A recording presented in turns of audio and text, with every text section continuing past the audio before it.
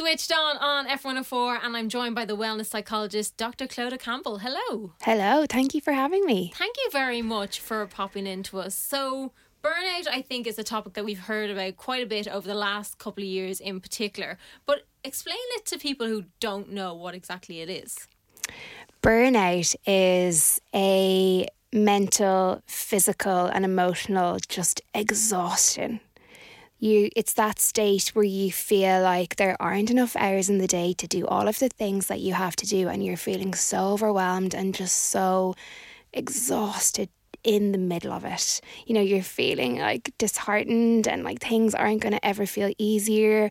You might be feeling really frustrated, resentful maybe, if you feel like people aren't valuing you for the work that you're doing. And it's not just, I mentioned work there, it's not just because of work and the work setting, but it also can happen because of many different life experiences.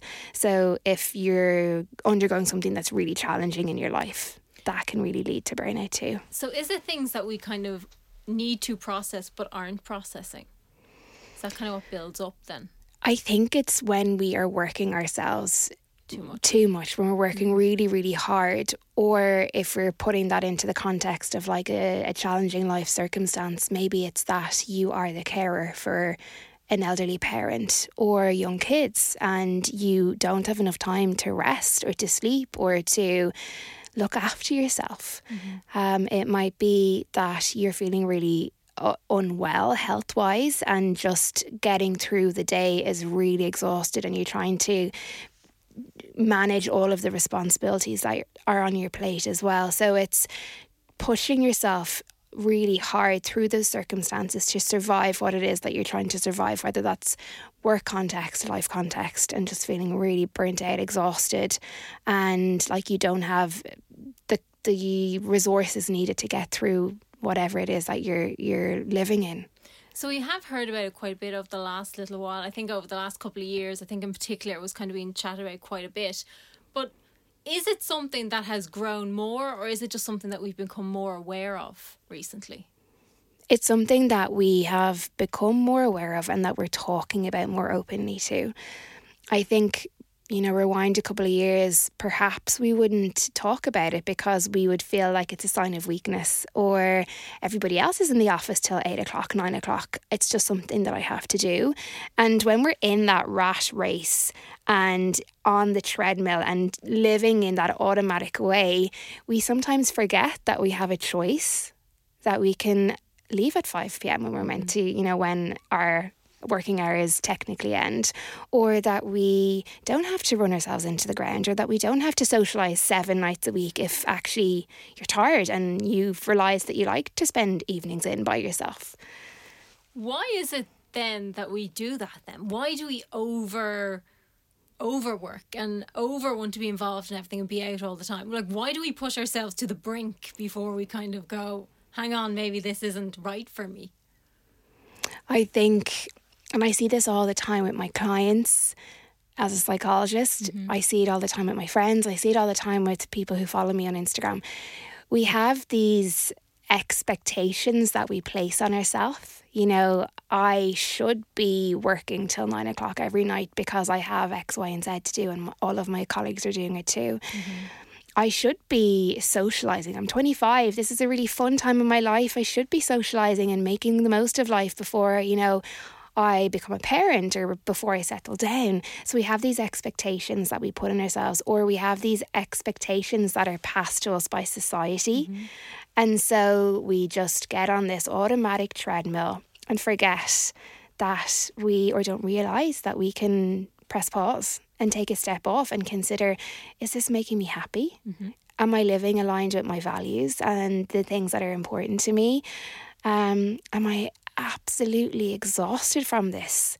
Maybe I prefer my own company, maybe I like being by myself at home on a Saturday night. Maybe I, I'm going to actually take my lunch break today and not just eat a sandwich at the desk.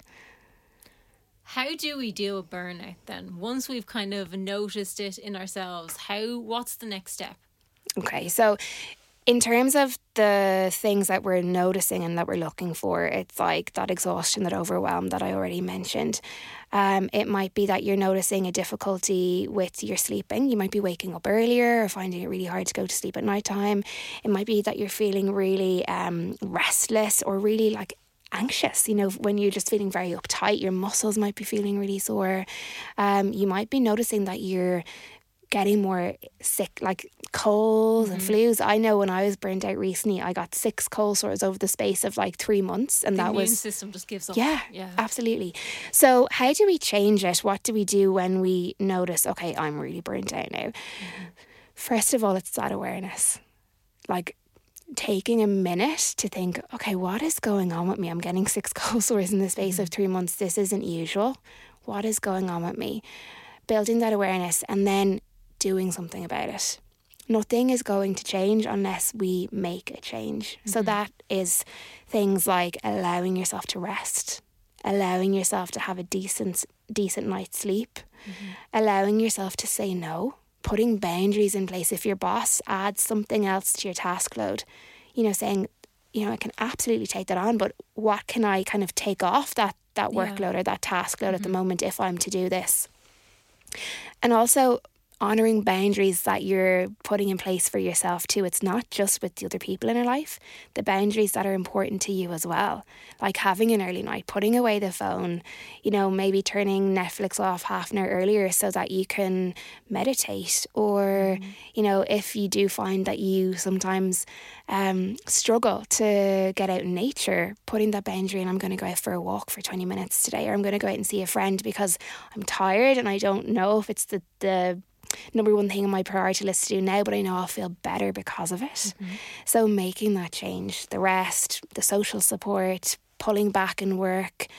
Another thing, and that I've noticed myself as well, is like if we're perfectionists, it's like those perfectionistic tendencies mean that often we put far longer into tasks than are necessary.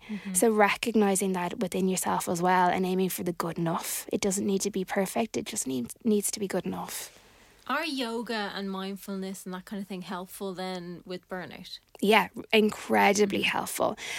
But for a long time, I thought that mindfulness was just being present of what's happening in your environment in that moment. But actually, I've learned that it's recognising your response to what's happening in your environment in that moment too. That's just as important.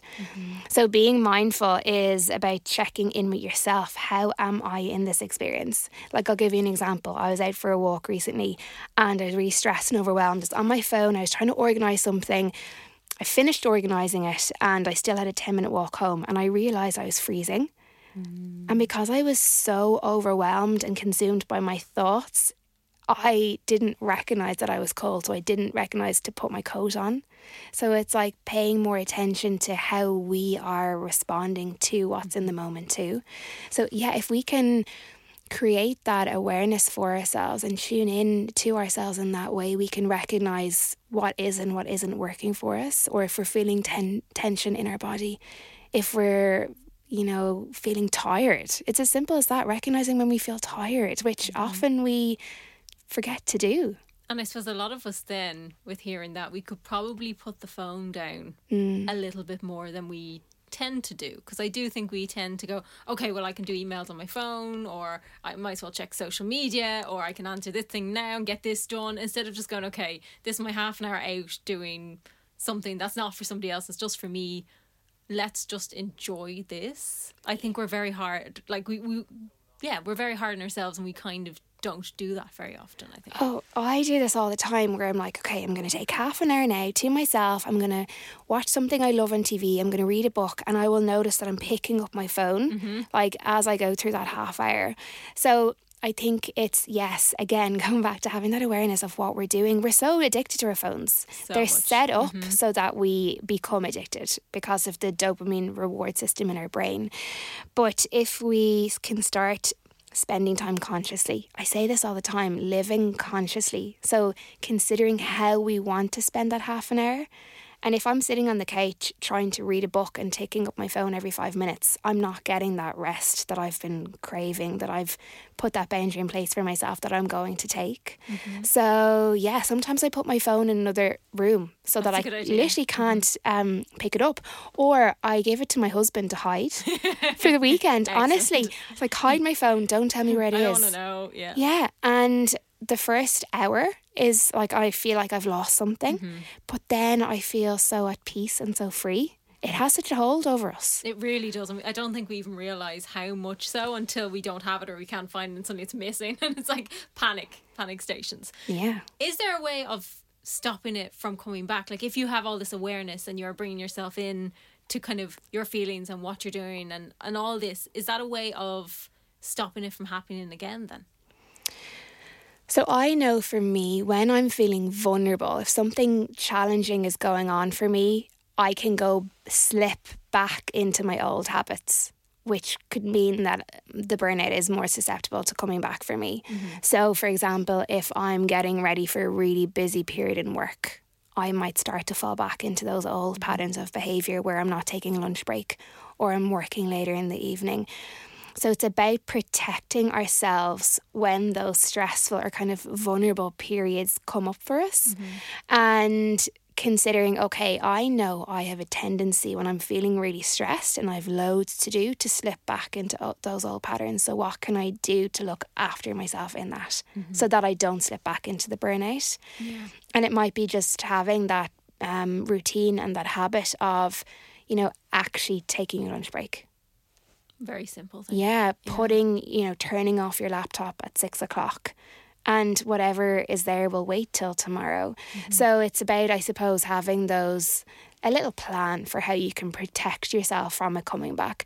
And another thing that I would recommend is incorporating something into your life that's going to build your stress resilience as well. So that could be meditating, it could be mindfulness, it could be yoga, it could be that half-hour walk, something that is going to really keep your mind healthy and really build up a resilience. So if you are in that vulnerable, stressful period, you have something that's going to help you in that moment. And you also share a lot of tips up on your social media as well, don't you? I do. Where's the best place people can find you? People can find me at The Wellness Psychologist on Instagram, so the.wellness.psychologist. I also have a podcast called Unspoken. We've been number one every single week that we've released an episode. And I have a very small following on TikTok, but Instagram is the main place you'll find me. Amazing. Dr. Clodagh Campbell, thank you so much for popping in.